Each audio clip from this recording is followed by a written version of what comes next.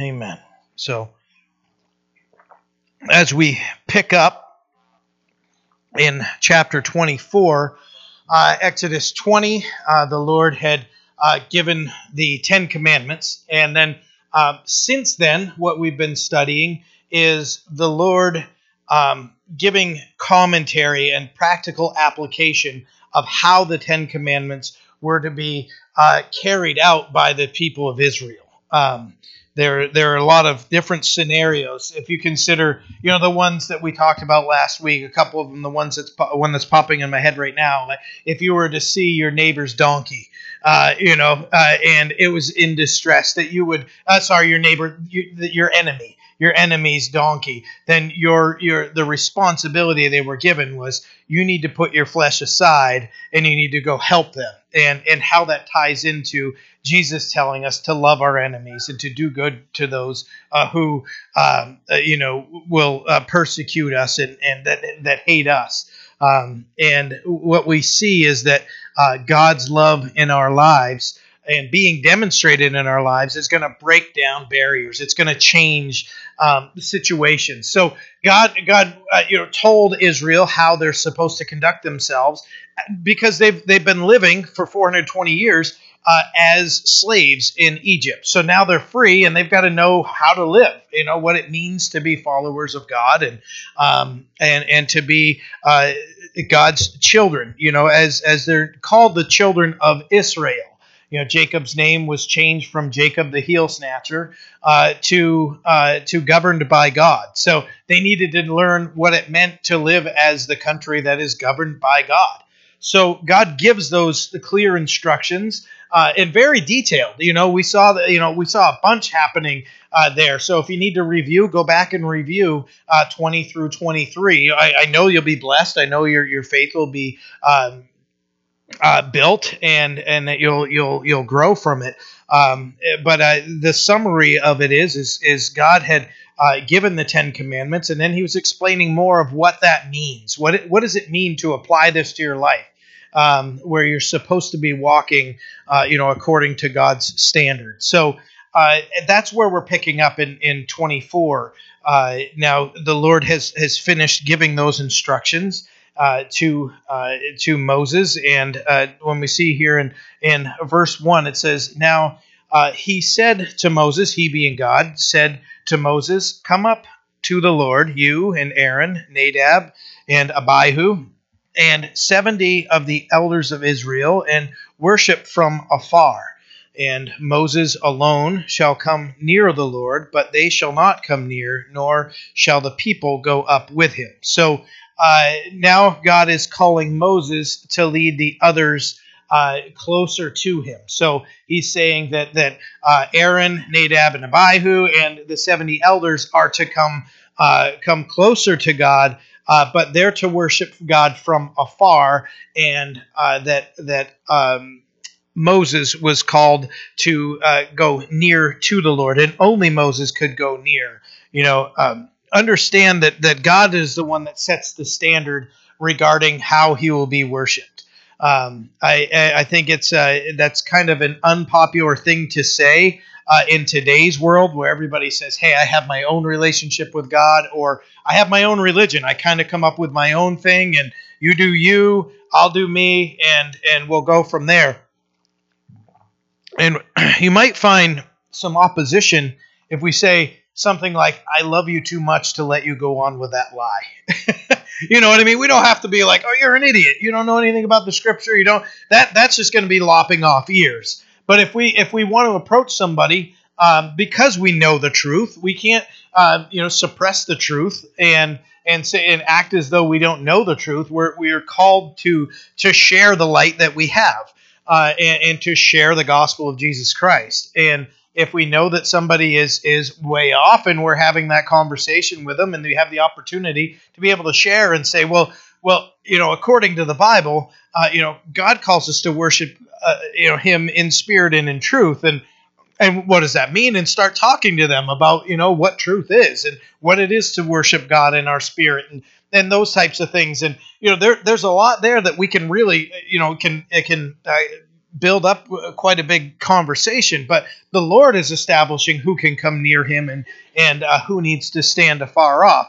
We know now that because of Christ's work on the cross, we can come near to God. So that's the blessing, isn't it?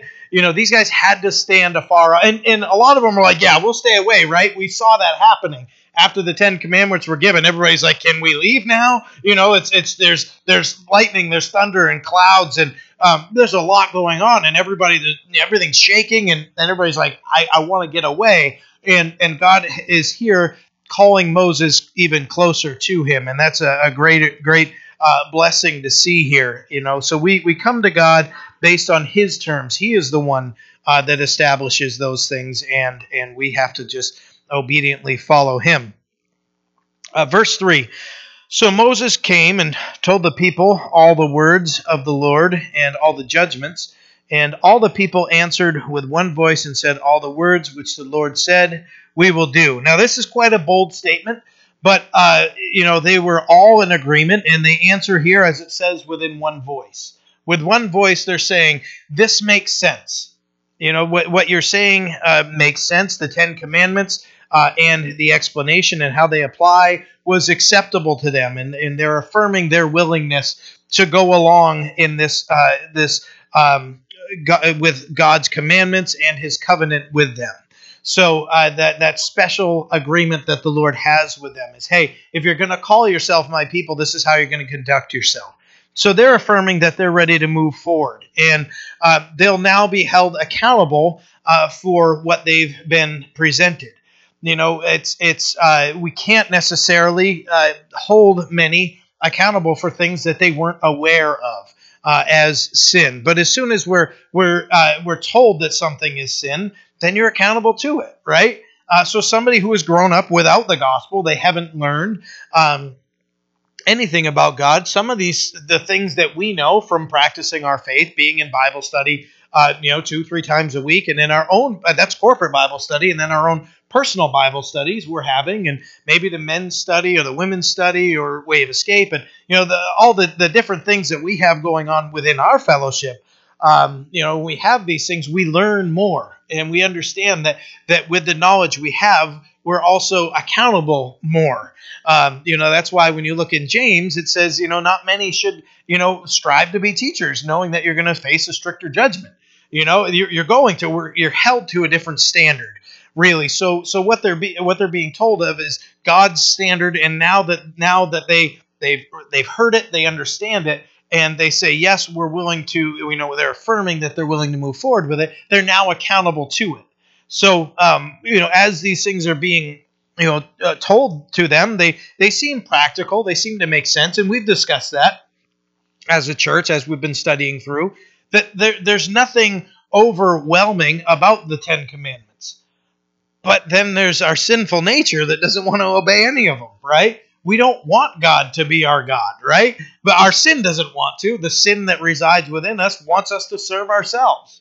And we want ourselves to be our God, or something else, or somebody else. But what are we called to? We're called to serve the Creator of the universe. So even don't lie. Right? If we just take somebody, okay, let's say don't steal, right? Don't steal, right? So we might get down like, hey, I might really, really, really want that, and I might have a really deep desire, sinful desire to take that, but I'm not going to take it. But we've now failed because we're covetous, right? So we're looking at what somebody else has been blessed with or somebody else has in their life. And if that is our deep desire and a deep sinful desire for it to be ours instead of theirs, that's covetousness. So there's our sin that resides there. All these things make sense. And when you look at them on paper, if you consider like a sports game, you can look at the undefeated team against a team that hasn't won anything and go, why are they even going to play the game? Because on paper, it looks like this, right? But the outcome can be very different once they get together. That's why they play the game, right? So we can understand things that necessarily on paper may not make sense. But when it may make sense. But when you start looking at things and how they play out, then we understand this is why. Right? This is why God says these, because he knows us so well. When you're reading through these chapters after God gave the 10 commandments and you're going, well, this seems like it would make sense and everything. No, God knows our instincts, and he knows our sinful hearts so well that we need to hear, like, hey, that guy that hates you, if you see that he's in need, you see his donkey or you see his car rolling down the street, or somebody stole it or whatever, or you have the opportunity to get it back to him, God is telling us to do the right thing, right? So consider that God knows the innermost parts of our hearts and our rebellion, that we're like, hey, you know what? I don't like that guy anyway. So I don't care if he loses his car or his house or whatever it is. It's easy for us in our sinful nature to agree with something when it seems to make sense, but the actual application can be much more difficult. So we see that the Lord, when the Scripture describes the law being a tutor, it's the law is here to show us our sinfulness and our need for a Savior. The law is perfect. There's nothing wrong with the law. You can look at the law and it's God's law. God's law is perfection, right? And Jesus came and fulfilled God's law. So we can't look at God's law and say, oh, it's flawed. No, we're the flawed ones, right? Not God's law. But when we understand it's a tutor to drive us to the Lord, the practical sense of the 10 Commandments, and where our heart starts wrestling with sinful desire, and we get to the point where we're like, oh, I failed like 4 of those today, right? We can get into those and be like, man, I failed here, and here, right? And just because we have a sinful nature, but these people are coming to the point where they're saying all the words which the Lord has said we will do. They had agreed, and with one voice they said these things. When we look at the summary of the law, to love the Lord our God with all our heart, soul, mind, and strength, and love our neighbors ourselves, it seems very simple, but we make it difficult because we're sinners, and we mess everything up. If you're ever looking for the perfect church where there aren't people who sin, if you find it, leave. Right? Because you're going to mess it up, right? I can tell you right now that perfect church does not exist, right? It just doesn't. We're not going to find somebody who's a sinner within those doors. If we deceive ourselves and say that we're not sinners, then we're going to be hypocrites. So whatever it is, as things go, should we accept our sin? Absolutely not. But just understanding that when we get to this mindset of all the words which the Lord has said we will do, and we fail, we have a faithful God that is ready and willing to forgive us when we come to him as repentant sinners and say, God, I've failed you right here. And he's so, if you consider 1 John 1:9 says, if we confess our sins, he is faithful and just to forgive us our sins and to cleanse us from all unrighteousness. Right? Isn't that the blessing? That's one of my favorites right there, if not my favorite verse in the Bible. If we confess, he's so faithful and just to forgive us our sins, right? He's faithful. He hasn't turned his back on us, but just. You think of the just, the perfection of God. The reason he can forgive us is because of the blood that was shed for us by Jesus Christ. So he's faithful and just to forgive us our sins because of what he has done for us. So the Lord is so gracious, so faithful, and loves us very much, and we can go to him even when we do fail. Even we can make that declaration. Everything God has said I'm going to do. Usually it doesn't take long for us to realize, oh, I nosedive right there. So it is what it is, right? Verse 4. And Moses wrote all the words of the Lord, and he rose early in the morning and built an altar at the foot of the mountain, and 12 pillars according to the 12 tribes of Israel. Then he sent young men of the children of Israel who offered burnt offerings and sacrificed peace offerings of oxen to the Lord. So what is wonderful here, if you look back at verse 4, Moses got to write all the words of the Lord. He got to sit down and write down what God said. We can easily read over that and not understand what that means. And we're going to get into that here a little bit further in our study here. But when we understand that Moses is writing down the words of God. Now, the cynic is going to come out and say, sinful man writing. No, what it says here is that he's writing all the words of the Lord, right? So God told him what to say, and he copied those down.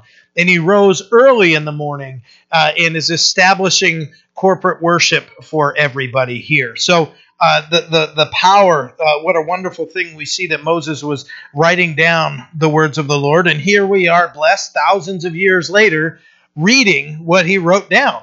You know, isn't that great to see the obedience, how his obedience blesses us, and it teaches us more about God and our relationship with God because he was an obedient man. So now he is setting up the altar at the foot of the mountain, the 12 pillars, one for each tribe. And then he sent out young men. The priesthood had not yet been fully established. So this is they're acting as priests to offer burnt offerings and peace offerings to the Lord. So these young men had a special detail and service to God that they were entrusted with by Moses. Now, I like here that it says that they were young men, and consider what we may hear, and we may deceive ourselves into believing that we're either too young or too old to serve God. Neither of those are true, or we might be in our middle age and be like me, 44, might be right there going, am I too late? Or am I too young? Or what's going on? I just stepped into this pastor role here. I've been serving as a pastor here for many years, but as the senior pastor here for a year. And I'm like, well, am I a little too late in the game? And I'm seeing these guys, they're 25 starting out, and then I'm seeing these other guys. Like, what does that mean? God doesn't care about our age. You look through the scripture, he does not care about our age. He cares about our obedience to his word.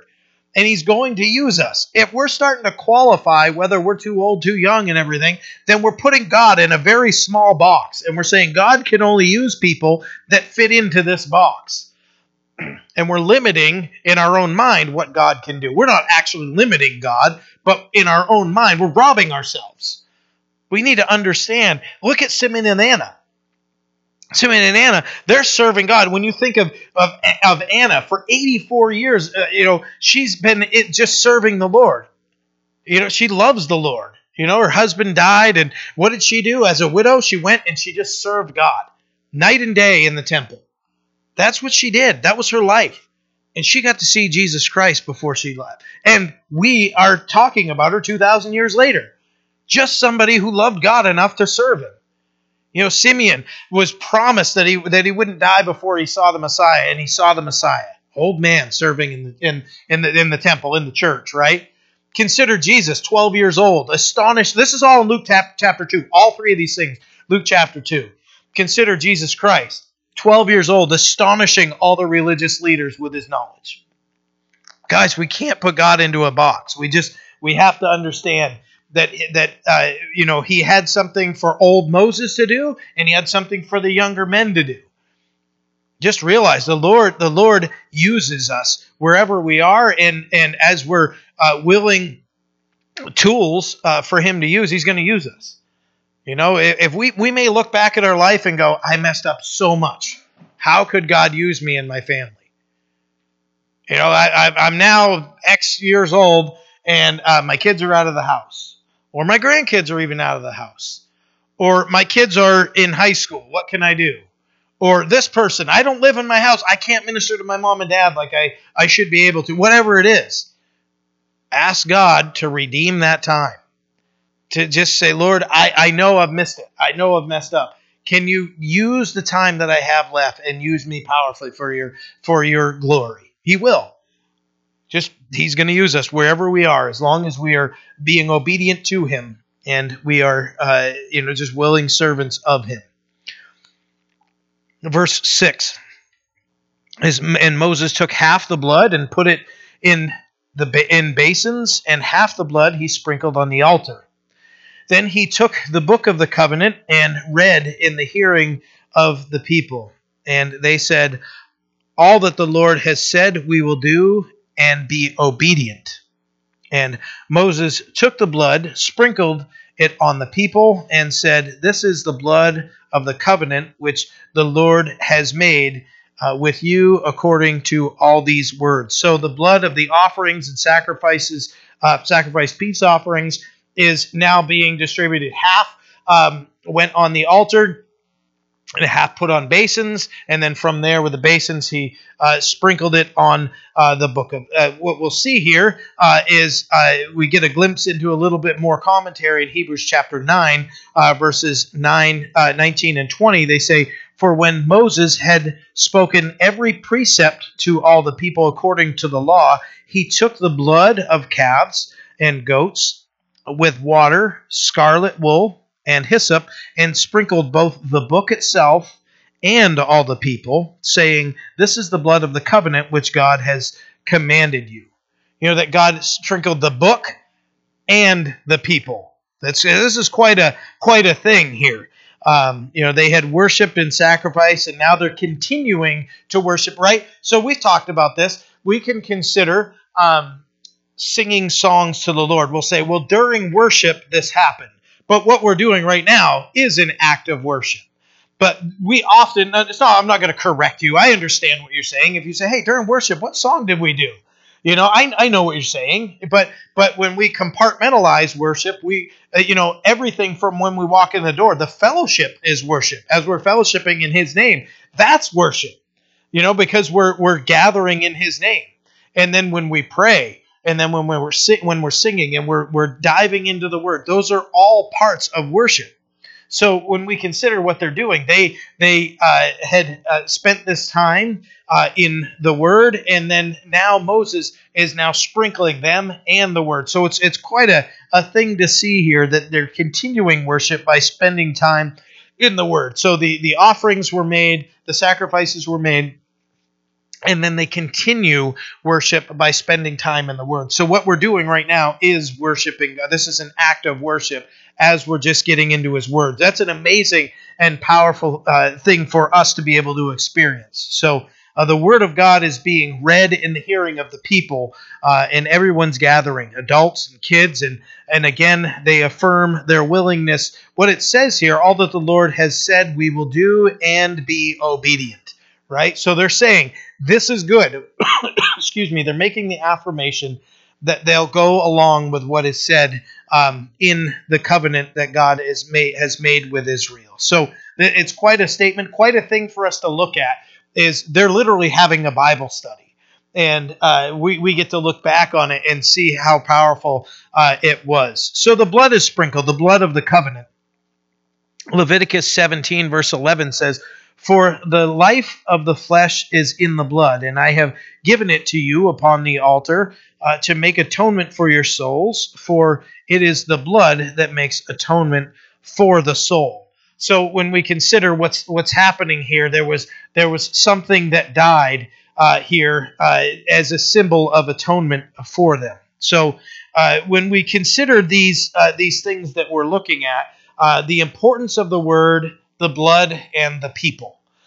So they're gathered around the Word, and then there's the sprinkling of the blood. And what we said in that verse in Hebrews. Would you mind pulling that back up again?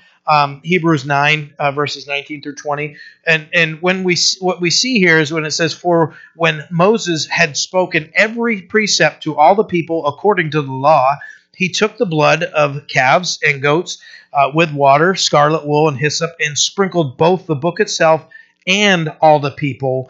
This is the blood of the covenant which God has commanded you." So when we understand these three things that are kind of the topic of discussion here, the importance of the Word, the blood, and the people. So all the people received the blood, and the covenant is now sealed.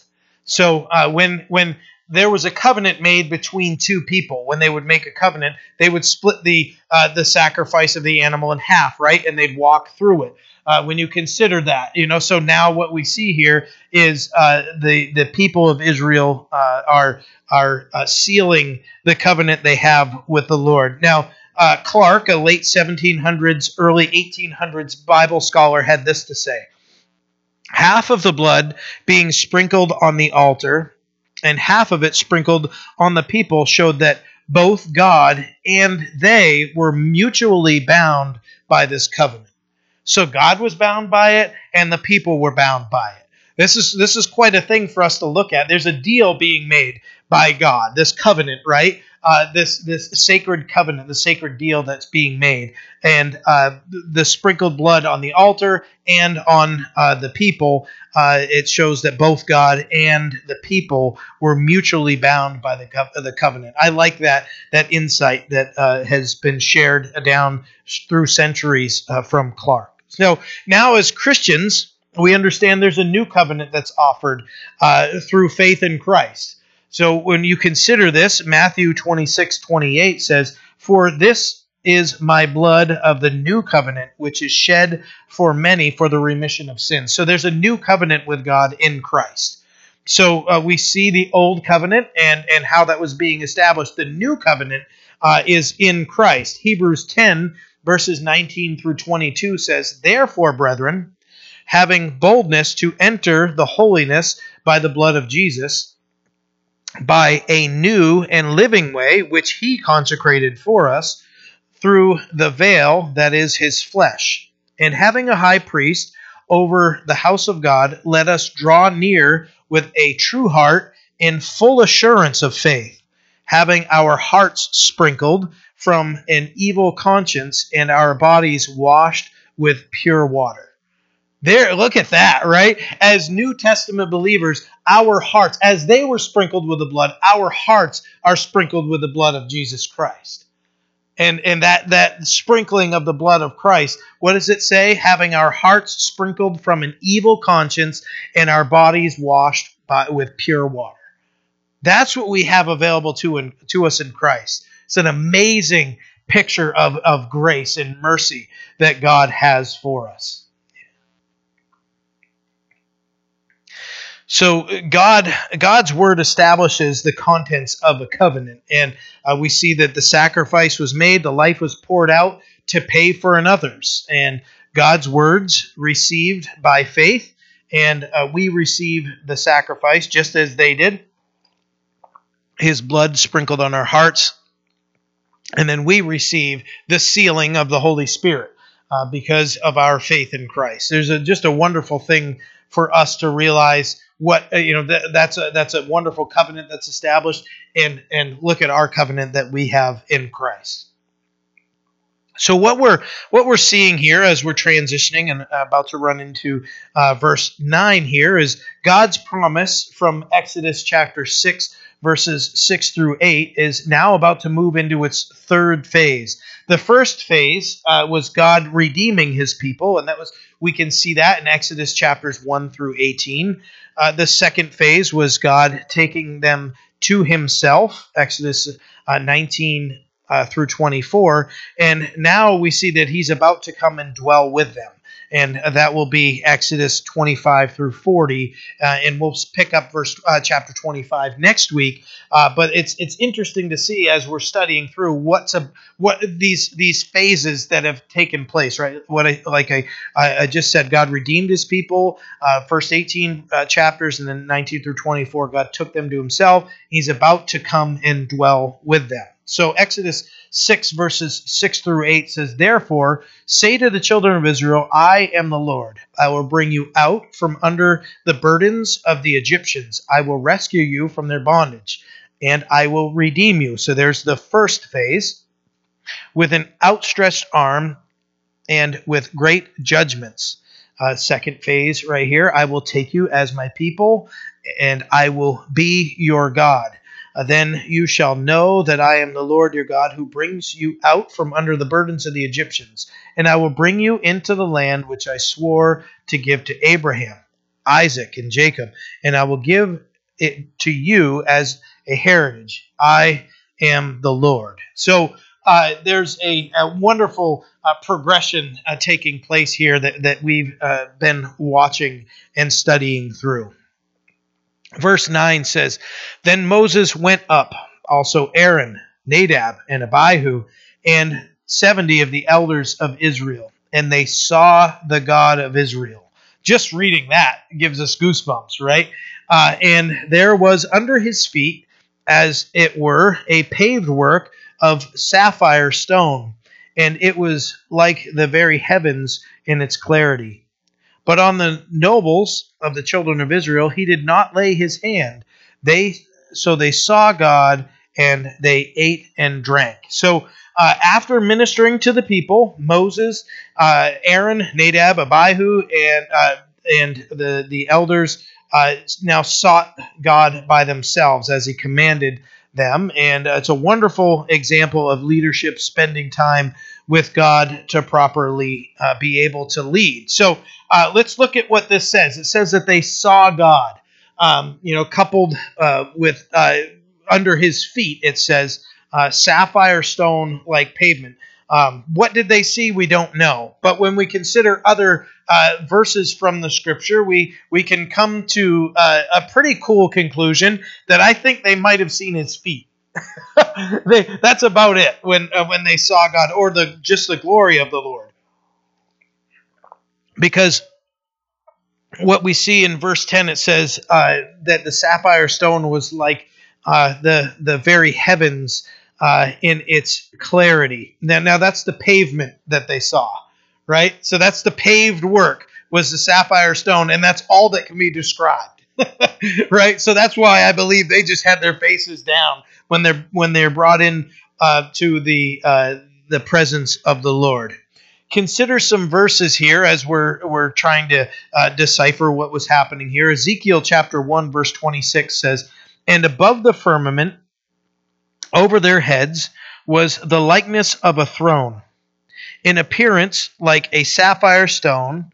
On the likeness of the throne was a likeness with the appearance of a man high above it."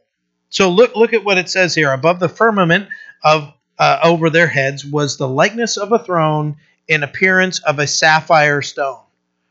Okay? Now consider Revelation 4 verse 6. It says, "Before the throne there was a sea of glass like crystal. And in the midst of the throne and around the throne were 4 living creatures full of eyes in front and back." So consider what is being described here. The sapphire stone, okay, that was mentioned in Ezekiel chapter 1. And then when we see, and we know that sapphire stone, based on what we see here in Exodus 24:10, says that it's like the heavens in its clarity, very clear, like sapphire stone. And then we see the description from Revelation 4 that says, "Before the throne of God was a sea of glass like crystal."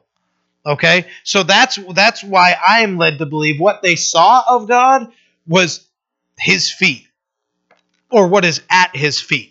Okay? If you got a different opinion on that, great. I'm not going to make a dogmatic stance on it.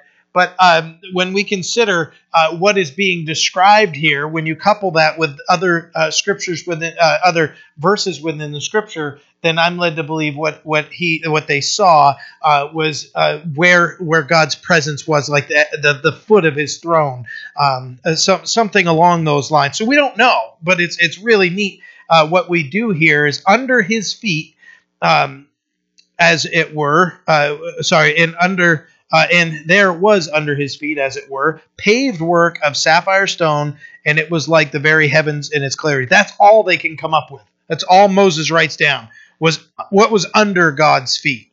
So that if you want to consider that, I think there's a pretty good argument for what I was sharing with you. Seems that none of them had looked up, but they were keeping their face down. Another reason I believe that is and it will come up here, Exodus 3 verse 6, when Moses is at the burning bush, it says, "Moreover he," God said, "I am the God of your father, the God of Abraham, the God of Isaac, and the God of Jacob." And Moses hid his face, for he was afraid to look upon God. I think these guys were probably hiding their face. Really, in an irreverent way. Not like my dad used to tell me, go hide your face, right? This was a reverence, right? They were afraid to look up, right? And when they would, so I just believe that, what an experience, right? To have an experience like seeing the floor of the throne room of heaven. We've sang that song, "Better is One Day in Your Courts." That indescribable, when heaven has in the scripture been like, it would be unlawful for me to try to describe what I'd seen, and so these guys had seen such a wonderful thing. And I like here that it says that they saw God and they ate and drank. I wonder if there was a conversation. If there was, what was the conversation? Did you see? Like, could you believe? Like, what? You'll never forget this. They'll never forget being able to see it. Can you believe that? And we know that Moses, later on here in our study, and we'll get there, but we're going to do a sneak peek from Exodus chapter 33, verses 18 through 23. And this is where God meets with Moses. And Moses asks God to see his glory. This is a wonderful thing to consider, but I think it provides a good commentary for some keeping some good context for us here. Verse 18 says, "And he said, 'Please show me your glory.' Then he said, 'I will make all my goodness pass before you, and I will proclaim the name of the Lord before you. I will be gracious to whom I will be gracious, and I will have compassion on whom I will have compassion.' But he said, 'You cannot see my face, for no man shall see me and live.'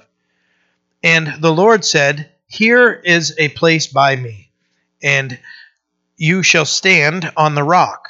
So it shall be, while my glory passes by, that I will put you in the cleft of the rock, and I will cover you with my hand while I pass by. Then I will take away my hand, and you shall see my back, and my face shall not be seen.'" So when we consider, what did they see? When we consider just, a little while past this, God is saying, you can't see my face. You can see the back of my glory. So I'm convinced that what they saw was the foot of the throne room of God. Whatever it was amazing. What's awesome for us that we are New Testament believers, that when we consider here 2,000 years after the New Testament was completed, we know that if we've seen Christ, we've seen the Father. So this is quite a deep thing to get from this. Is where all we see here is that they saw God, the God of Israel. But what does that mean? And we've looked at several verses here, but when we consider, for us, we may be like, because, when we consider, what happened when Philip said, "Show us the Father," to Jesus. So we'll look at a few things here. John chapter 1, verse 1 says, "No one has seen God at any time. The only begotten Son, who is in the bosom of the Father, he has declared him."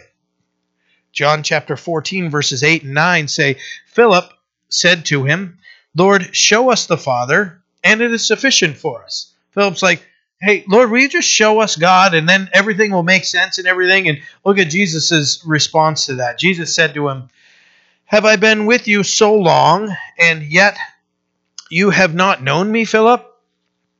He who has seen me has seen the Father. So how can you say, 'Show us the Father'?" Right? So Jesus says, "He who has seen me has seen the Father." Lastly, Colossians chapter 2, verse 9 says, "For in him dwells all the fullness of the Godhead bodily." Jesus Christ. If we want to know who God is, what he looks like, what are his mannerisms, all those things.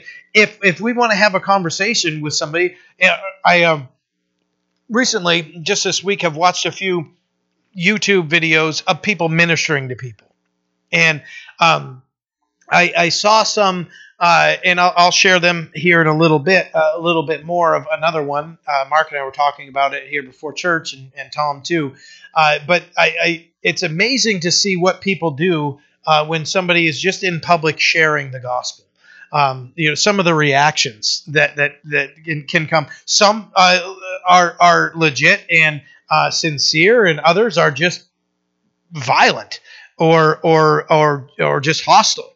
So consider the things that can come from just preaching the gospel, just sharing things. But one of the questions was, well, where is he now? Okay, 2,000 years. Where's he been for the last 2,000 years? What's he doing? He's already done it. God has nothing to prove to us. He has absolutely nothing to prove to us. Is he the genie that we have to keep pulling out, be like, prove yourself to this person? Prove it. The proof is in the Word, right? And we can show him in the Word and go right here and say, if you want to know who Jesus is, you want to know who God is, let's look at Jesus Christ. And you can explain, when Jesus says that he who has seen me has seen the Father. Okay, let's dive into Jesus Christ. And you can go to Colossians 2. For in him dwells all the fullness of the Godhead bodily. Everything. That's another conversation. But when we can share who God is, what his mannerisms are like, be able to just share those things, that we can know God, we can see God. Old Testament, there was this separation. You can't see God. And then we can look in faith and see God and understand who he is. And what's his personality? What's he like? And when we just look at Jesus Christ and that's exactly what God is like, because he is God in the flesh. What an amazing advantage we have. Verse 12. Then the Lord said to Moses, come up to me on the mountain and be there, and I will give you tablets of stone and the law and the commandments which I have written, that you may teach them. So Moses called to go up to the Lord, and he's to go up and be with him. Now, that in and of itself is awesome. And it says that he will be given tablets of stone with the law and the commandments written on them. So what that means is that God wrote them in stone, etched them in stone with his own finger. That's quite an amazing thing here. Now it's etched in. You ever heard that? It's etched in stone. What does that mean? It means you can't take an eraser and change it, right? It's been etched in stone. So God's law, what God demands from us is, be holy, for I am holy, right? That's etched in stone. God's commandments are etched in stone. They don't change. God is the same yesterday, today, and forever. It's not like we can just you guys remember the old typewriters? You guys remember typing da, da, da, da, da, da, da, and you had to kind of watch everything you're doing. You're like, oh man, I missed that, right? And you go right, and you're hitting it back, and then the ribbon runs out, and all of those things. The convenience we have of just being able to, I can fix this, and I can change this if I want to. We don't have that ability when it comes down to God's law and what God is calling his children to. It's not easily corrected like hitting backspace on a computer, which we love today, right? We don't have to worry about trying to line, or you find the problem after, right? Remember finding the problem after you've taken the piece of paper out and you're like, now I got to line it up right, and I got to spin the thing. Even then it was hard to go through and to fix. So God has written the law and commandments on stone. So it's pretty neat when we look at this. God wrote his word so that Moses could take them and use them to teach the people. God gave his word so that the people could get taught the word. That's quite an interesting, and that's a deep conversation in and of itself when you consider how biblically illiterate the church is today. Just on some of the most basic of things that we'd look and go, no, that seems to really be kind of one of those things that would be pretty easily understood, and there wouldn't be much confusion with that, right? But yet the church is missing so many big points. Another thing to consider on this is God wants his word taught, and he wants his word known. That's an important thing to understand.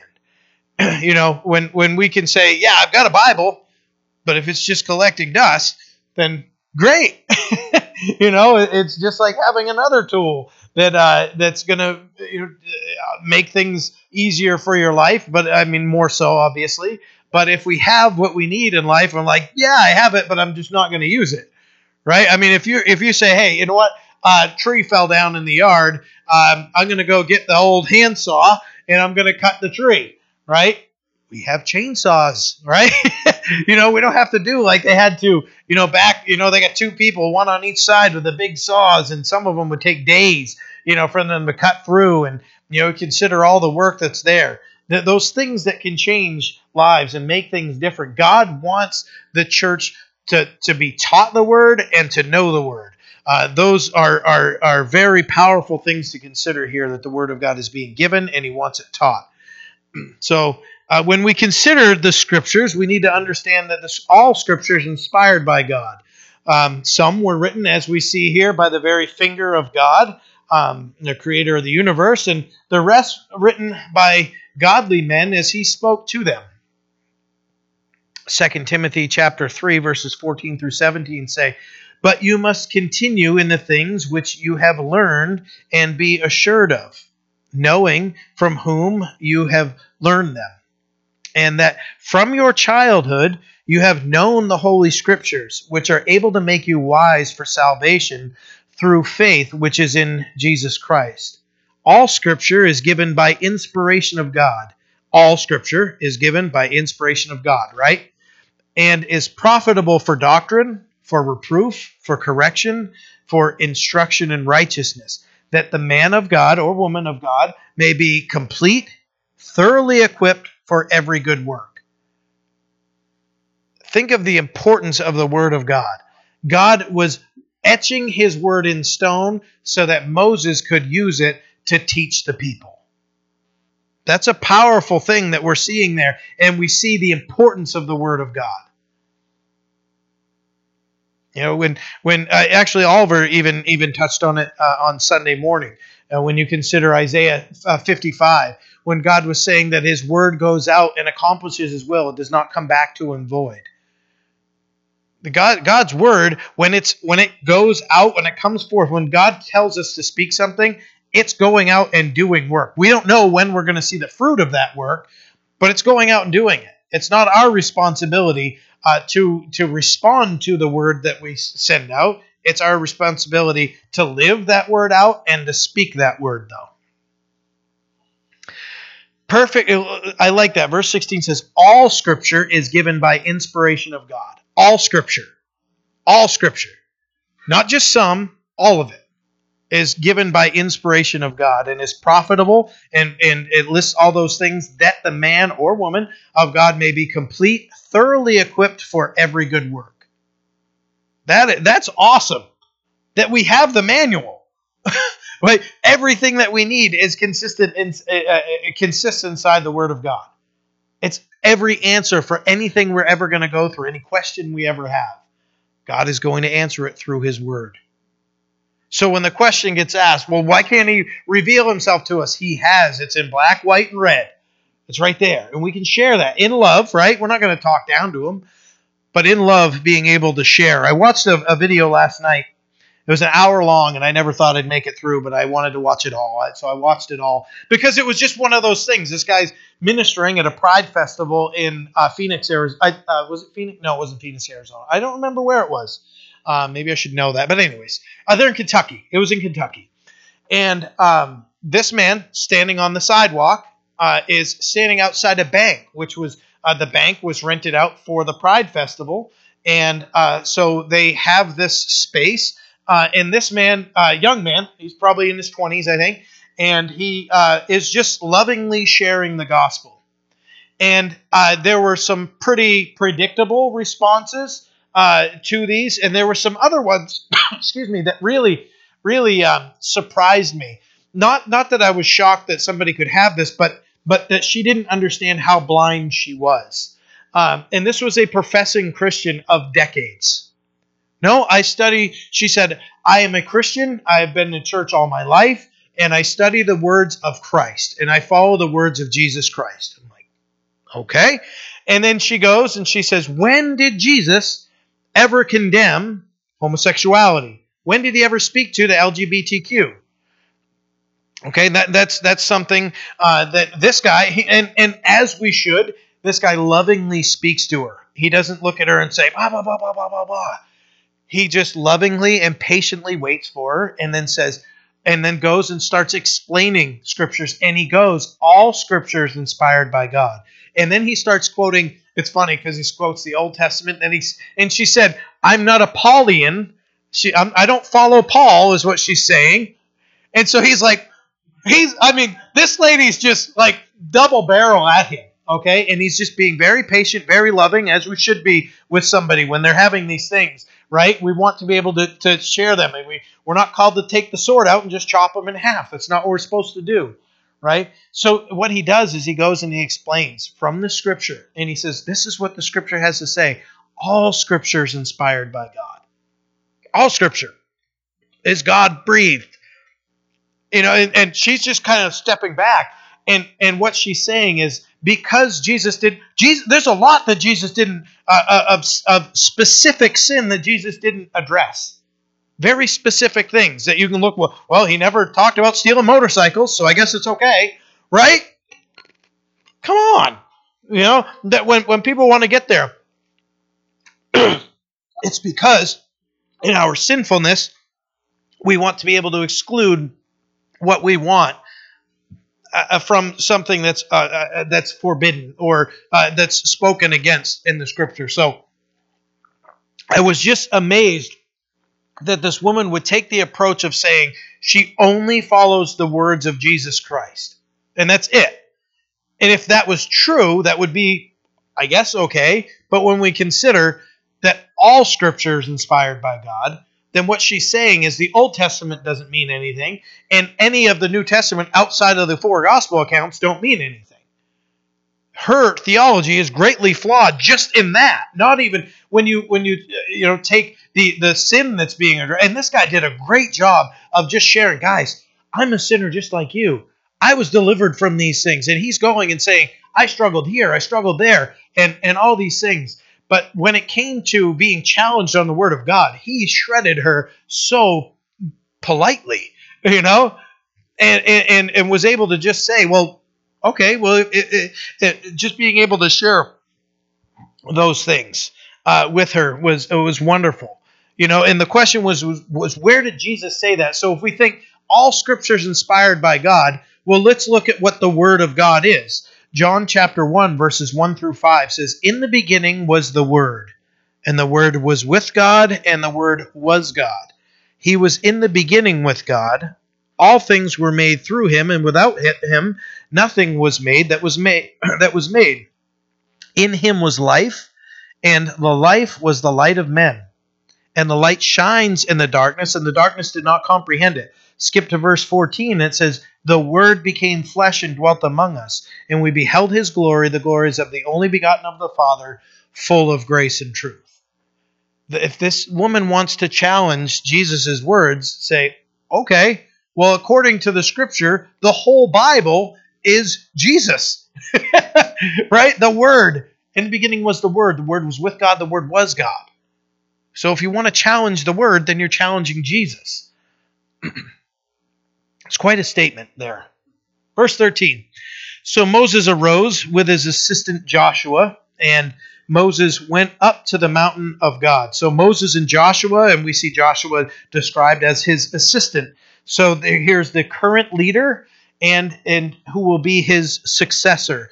Joshua will be the one that will lead the children of Israel into the promised land. They go up to the mountain of God. In verse 4, so there's the separation, like God said in the beginning of the chapter, that Moses himself will actually draw nearer to God than the rest of them.